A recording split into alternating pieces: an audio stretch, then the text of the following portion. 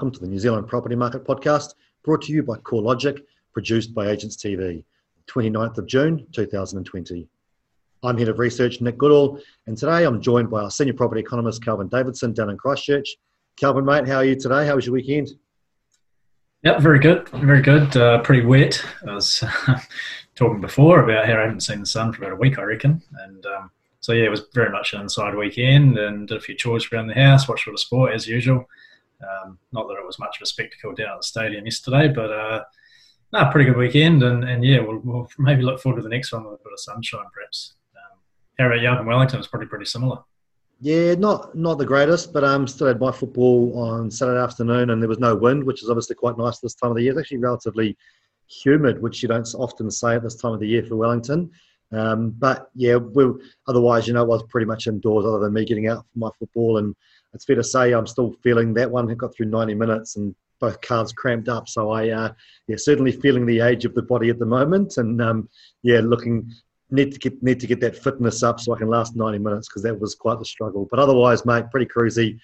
Family stuff. I suppose it's just typical winter weekends now. So just keep looking forward, as you say, to hopefully get through the spring faster than other and start to enjoy the bit of weather once we get out the other side.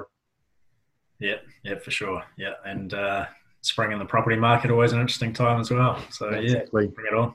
All tied to the weather, right? Like, isn't everything? So yeah, we'll see how it goes. All right, mate. Well, let's kick into today's meat of the podcast. And usually, I thought we check out the early market indicators data first up, but to be honest, it's looking a little bit boring in terms of just sort of flattening out. So I thought, considering last week we spoke about the few releases coming from the Reserve Bank, a few data releases from them, worth just touching on that straight away. So, kick us off with the stuff that you tracked last week from the Reserve Bank? Yeah, busy week for the Reserve Bank. Actually, there was three sort of noteworthy things. The first, obviously, the official cash rate decision, big call from them. Although in the end it was kind of tame and probably what most people expected. So they held the cash rate at 0.25 and held the quantitative easing program unchanged as well. But again, it's sort of what they don't say and what they do say and what the language is rather than what they actually did. And so definitely an expectation, reading between the lines, that they will expand quantitative easing at the next meeting on the 12th of August, potentially raising it from about 60 billion to 90 billion, maybe something like that. So there's definitely more to come on monetary policy, and still that negative cash rate is on the horizon. Banks have been asked to look at their systems and how they accommodate that. So that still seems to be definitely on the cards. But the key thing to note again about that, not talking about negative lending rates or deposit rates. It's just the cash rate or official cash rate that would go negative. So yeah, it was much as expected. But looking ahead to the next one, and that's when changes will happen. Yeah, so that's the key point, right? It's just going to bring downward pressure on those retail rates, but we're not going to expect to see those retail rates drop into the negatives, even if the wholesale, the cash rate does. So yeah, I think you're right. That's always the point to make really clear. Because while we might see a negative OCR, that doesn't necessarily mean we're going to see negative mortgage interest rates itself. No, I don't think, because what that would actually mean in practice, of course, is that the bank's paying you to have a mortgage, and that sort of, it just blows your mind. So that's the thing to keep in mind, is that it's just that cash rate. And then on credit card spending, it's a flow of what people are spending on their cards, both from overseas people and domestic, and it did recover. So there was a rise in credit card spending from April to May of about 54%. So it was a very strong rise, but it was coming off a very low base. So the thing is that it recovered a little bit, but is still kind of well below normal, and that's to be expected. We've got no overseas tourists here, so a big chunk of that spending that was happening on credit cards is now not there. So I think that's going to stay relatively weak for a while yet, because our borders are shut. So we'll keep watching those figures, and it did bounce back, but don't look for a sort of rebound all the way back to normal anytime soon. And then mortgage lending, these figures I was expecting them to be a bit stronger. They were quite weak, really, and I don't sort of have any clear ideas yet about why, and we could speculate, but so there was a 50% fall in mortgage lending in April, and then we saw a stronger result in May, but it was still down 33% compared to a year ago. I was thinking it might be down 20% or even less than 20%. So kind of surprisingly weak, and I guess it just shows that we shouldn't get carried away maybe by reports of really strong demand for borrowing, and also any reports that banks are suddenly sort of turning on the credit tap again. There's still caution there, and I think these figures probably just emphasise that you're still going to have to find a decent deposit, and you're still going to have to satisfy that serviceability. So yeah, interesting figures. Yeah, I suppose the key thing with that is that they are mortgage drawdowns in May. And so I suppose you should get some offset from stuff that might want to be done at the end of March or through April, pushed back to then. But why not take into account those people that were starting to look throughout May? They wouldn't have got through to actually draw down on a mortgage and actually transact that property, which often is 4 weeks from agreement date through to transaction date or through that settlement date, which is when they get the mortgage lending data. So I suppose that's one reason it might not have been as strong as I agree we were both expecting. I was expecting it to be even more of a jump than you were, I think. So totally agree with that, but I just wonder if maybe reflecting the fact that, it does take a while for things to actually go through the bank system when people are looking for property and all those people that are at open homes and things, and that level of demand to flow through to the actual mortgage, which takes a little bit longer. So potentially that just means we're set for an even bigger jump once we get June start to come through of all those people that were active or hopefully active and looking around in those periods once we got into level 3, 2, and now into 1 as well.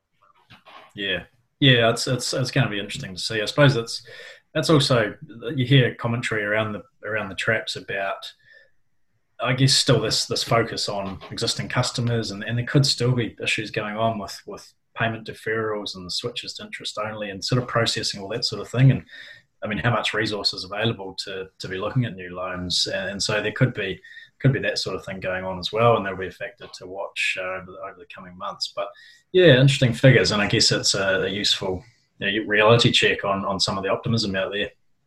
Yeah, totally agree. And it's like you've been saying for a wee while, like we are seeing people maybe with demand there, but the banks are still being relatively tight. They still have those high serviceability tests. They're still having pretty stringent checks on income and the future of that income as well. And we know that they're not testing those LVR limits, and there's still plenty of people on interest only, which I think come from the data as well. So that stuff is all true. Even if the demand is relatively strong, the ability for people to actually secure that lending has been reduced somewhat as the banks just figure out what's going on, and maybe as they get more understanding of the current situation and the wider economy, the unemployment situation, or they start to loosen some of those strings around the credit as well. So yeah, I think it's pretty consistent from that perspective anyway. Yeah, and probably just one more thing to add is there's no hints in anything I've seen or read or heard that there's a shortage of money. It's not that's the issue. The banks have the money to lend, and that was helped out by the Reserve Bank with that delay to the capital requirements. So there's money there, very different from, say, the GFC, where there was the credit crunch. Money within the banks are pretty tight. That doesn't seem to be the issue this time. It's more about that sort of dotting the I's and crossing the T's around LVRs and serviceability in particular, and job security at this time. So yeah, it's interesting, and certainly one we'll be keeping an eye on. Yeah, great. So risk assessment rather than credit availability. Oh, that's a good call out. Yeah. Cool. All right, mate, we'll move on to those early market indicators. As I said, they are pretty boring now because essentially the appraisals generated by agents have plateaued out or slightly dropped. And the latest report, which is up to the end of Sunday, just yesterday, down about 3% week on week. So, not surprising.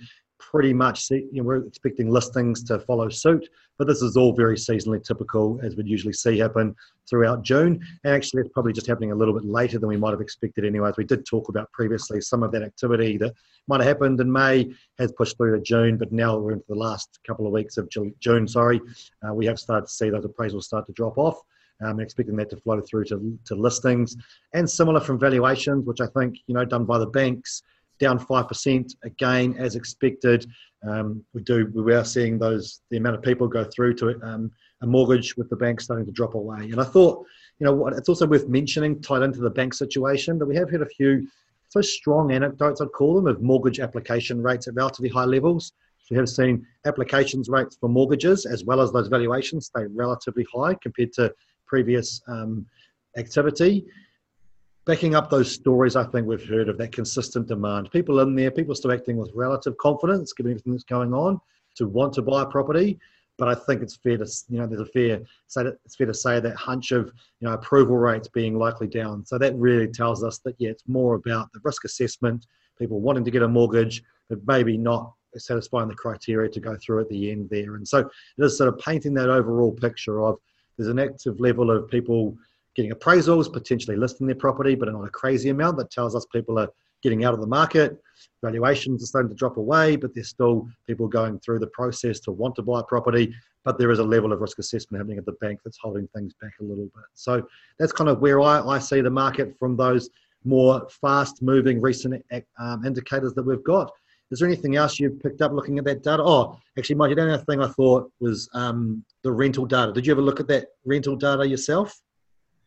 Yeah, the rental listings figures have been tracking along kind of below normal. It's an interesting dynamic going on there. There was a lot of talk of this flood of properties from Airbnb into the long-term rental sector and what they would do to the open market rents and landlords' finances. But it looks like, you never know the counterfactual. There might still be some Airbnb properties in there that are being listed, but the overall total seems to be below normal. And so, there's at least at face value, the evidence that there is distress in the Airbnb sector at this point doesn't seem to be there, because those traditional long-term listings are running relatively low.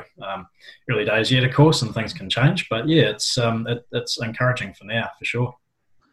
Yeah, I agree. And, I think that, as you say, we haven't seen the flood of Airbnb or lots of properties be listed for rent. We also haven't seen that massive lift in properties listed for sale. So we don't think they're doing that. And so I do wonder if, that just means that there's enough local tourism going on to keep the Airbnb properties profitable, I suppose, for those people that own them, or the people that own them are also comfortable enough financially to have them vacant for a period of time as well. So it's going to be a mix of those two things. As you say, still working through, big difficulties through the economy, and people are going to start to come to situations, as we've talked about consistently, end of mortgage deferrals, end of support from an income perspective as well. And so we're still not saying that we're through the toughest of it by any means, but certainly so far we haven't seen a massive change in market activity, either from listing perspective to sale, listing for rent, which has seen the market look vastly different to what we might have otherwise expected to see this time of the year.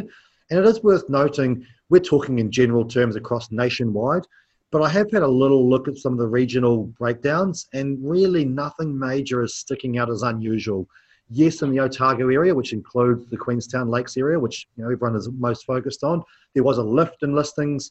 And we talked about this, I think, a week or two ago, but we've seen that drop away again. And it did look like it was relatively seasonal, that this was a typical time where there was the switch to the winter season, obviously, and people who are going to work in the local area for the ski fields, maybe that's when they start to move in over that May-June period. And that happened this year, just like it did last year. Held relatively high, maybe for a little bit longer than it had previously, but things have actually dropped away, much like they did at the same time last year as well. So it's not majorly unusual for that wider Otago region, which does encapsulate Queenstown. So I'm sure there's going to be little bits and bobs of differences, and we need to talk to some locals on the ground to really understand some of that granular situation. But from a general overview at a regional perspective, we aren't seeing anything major come up that makes us concerned or thinking things are majorly different. But I suppose the key point there is we're not expecting it either, because of all the support that's provided to the market, and that's why we keep pointing to that springtime that we continue to watch for that, and as we move through the winter months. So continue one to watch, but so far nothing major sticking out. Yeah, I was doing a presentation on Friday to a pretty big national real estate chain, and some anecdotal evidence there around Airbnb was very much that still got bookings. These were individual people who were real estate agents, but they had some Airbnb properties, and they were pretty confident that the bookings were holding up. And so that small anecdotes, of course, but fits with that bigger picture. And then talking about seasonality, I wonder if the school holidays is a sort of crunch period. We've got in a week's time we're in school holidays, and so there might have been that flow of bookings leading up to school holidays and over that period. Maybe once we get through the next 2 or 3 weeks, could be another key market to look for. So yeah, just wondering about that seasonality, and we'll see how we go in 2 or 3 weeks. Yeah, absolutely. And I got certainly, maybe it's just the people I'm friends with or whatever, but certainly had people already go to Queenstown on not quite a whim, but certainly go down there as a bit of a break. And also using school holidays, as you say, taking up those offers of the cheap, rental home, motorhomes options, and doing a bit of a South Island tour down there as well. So certainly among those people who maybe again have been secure in their job, taking the opportunity of these relatively low cost options, and also certainly using the Airbnb options down in Queenstown, which it looks like the prices have come down for as well. So people have been enjoying being able to go down there, enjoy everything that somewhere like Queenstown has to offer without maybe the prices, and not quite as busy as usual, although certainly from people I've talked to that have been down there, they said it's been pretty busy as well, just because of other people taking the opportunity to go and see it. So I'm sure it's not quite as busy as it could have been, but certainly enough to keep many of those operators going at this stage. And we also saw last week, further announcement from the government in terms of support for many of the businesses down in Queenstown as well, to help them through what is going to be a long period with reduced tourism because of their reliance on the international tourists. And we know that is still going to be a long time till we get back to any level of normality. So again, support being provided by the government. They've got that flexibility to be able to provide that assistance, continue to throw money at this as well. And so we're going to see a lot of those businesses be able to survive on that short to medium term till we get back to some level of normality from a tourism perspective anyway. So, I think that there are those cushioning factors, the support from the locals are going to continue for a wee while as well. So when we look at... Let's hope so. Yeah, I agree. Yeah. And so we keep talking about the wider economic situation and jobs and things. I know that just this morning, and I'm going to put you on the spot a little bit here if you had a chance before we even got on the call today. I know Stats New Zealand released the data on jobs this morning, probably about 45 minutes ago. So on the spot, mate, have you had a chance to look at that data? Yeah, pretty hot off the press for sure. So there was a 1.6% drop in filled jobs in April. Now this is a sort of experimental series. Monthly volatility and all of that thing can happen. But there was 1.6% drop in April. No surprise because it was lockdown, of course. 0.8% rise in May. So that was the figure that was released just earlier today. So we've regained some of the ground, but still down that sort of 0.8 to 1% from where we were in March. So, good to see a recovery in May, but we're still down. And that's going to be the story for a lot of indicators, across the board. We've seen it with mortgage lending. We're seeing it with real estate indicators, and I guess wider economic stuff as well. So that's going to be the theme really for a lot of things over the next few months. Will be, okay, we've bounced back, but how strong was the bounce back, and does it get us back to where we were previously? And for the most part so far, it gets us some of the way back, but not all the way. So yeah, it was encouraging figures, and again, we'll look forward to the next one and see if we can get all the way back. Yeah, and still impacted by wage subsidies, no doubt, which we know are going to come to an end again soon. I remember those numbers we talked about maybe 3 or 4 weeks ago, which said, the sort of first increase in unemployment was 40,000 people, and the next could be upwards of 80,000 by August. So I suppose we're still waiting for that, what they call the second wave of unemployment to come off the back of wage subsidies ending and businesses actually realising they're not really able to continue on even past the lockdown and recovery mode. Yeah, and there's a couple of indicators on the labour market that have actually started coming out in a timelier fashion. We got these ones from Stats New Zealand, but then there's also the job seeker recipients from MSD, I think it is, and they're of course still rising week to week. So there's different. Of course, we're looking at unemployment on one hand and employment on the other hand, and so you keep those two differences in mind. But yeah, there's, I guess, the overall theme of the figures, as you'd expect, is that things are getting worse, but there will be sort of sawtooth patterns in amongst that with monthly ups and downs, and we'll probably need to wait a bit to see what that overall trend is, but it's almost certain that certainly on the unemployment front that it's going to be up. Yeah, absolutely. But it is interesting also, all the economists and all the projections for unemployment seem to be adjusting downwards slightly. Again, really reflecting the fact that we moved to level 1 sooner than anyone expected, and so the economy is getting back to working at some sort of level of normality. So it's good to see those unemployment rates, predicted unemployment rates, reduce a little bit, but it's still worth noting that they all still have us ramping up over the next couple of quarters as well. So they might not be quite at the height as they were previously, sort of upwards of over 10%, maybe adjusting to 10 or under 10% peak of unemployment. But certainly the outlook is looking better now than it was, say, a month ago.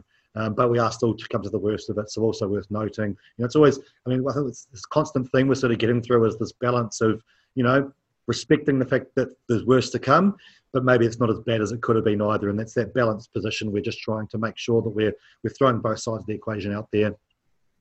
Yeah, and on the unemployment thing, if you want to be a real sort of optimist, and obviously losing your jobs, clearly a bad scenario and no good for anybody. But if you want to flip it around, even if unemployment goes to 10%, you can still look at that and say, well, 9 in every 10 will still have a job. So, if you want to put the real glass half full lens on it, then even if unemployment rate of 10% means an employment rate of 90%.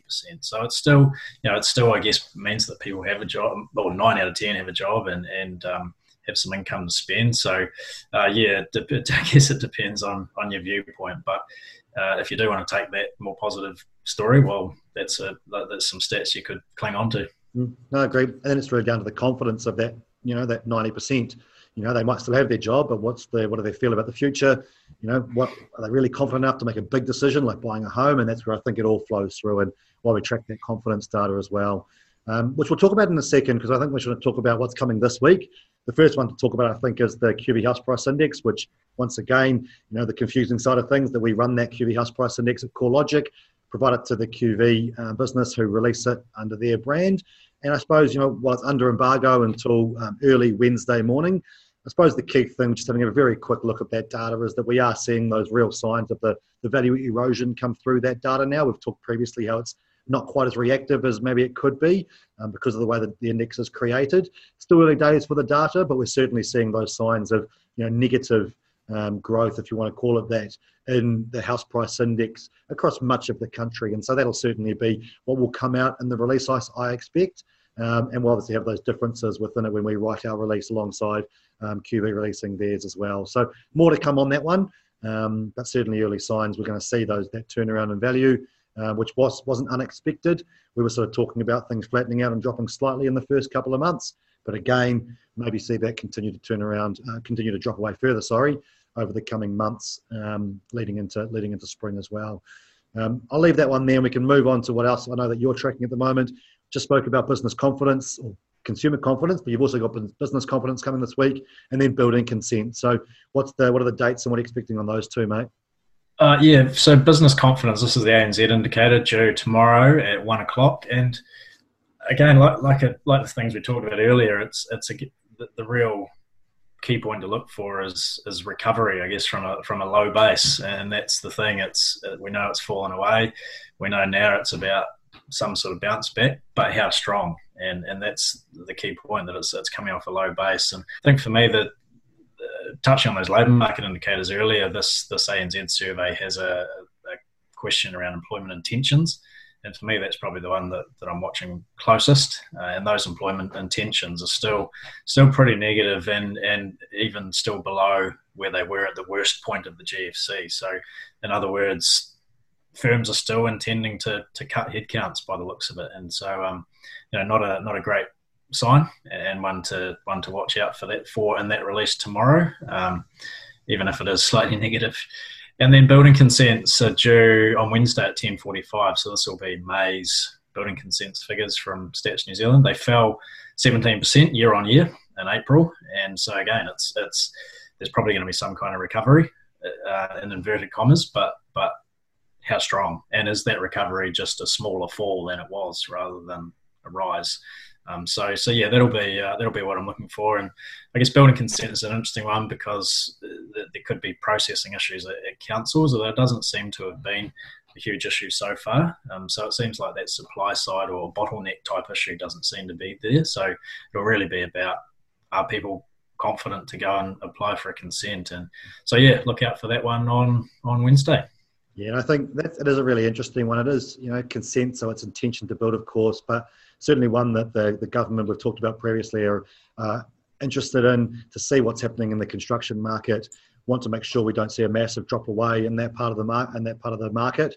And so they'll certainly be keenly watching what's happening in that part and making sure that they're providing support for the building industry and construction industry to ensure we continue to build at the rate we need to, because we know that, yes, while at the moment our population growth might not be as strong as it has been in the past, expectations are that that population growth will continue to increase as we move through, getting back to that more level of normality, and especially looking longer term when we do expect, internal migration to increase.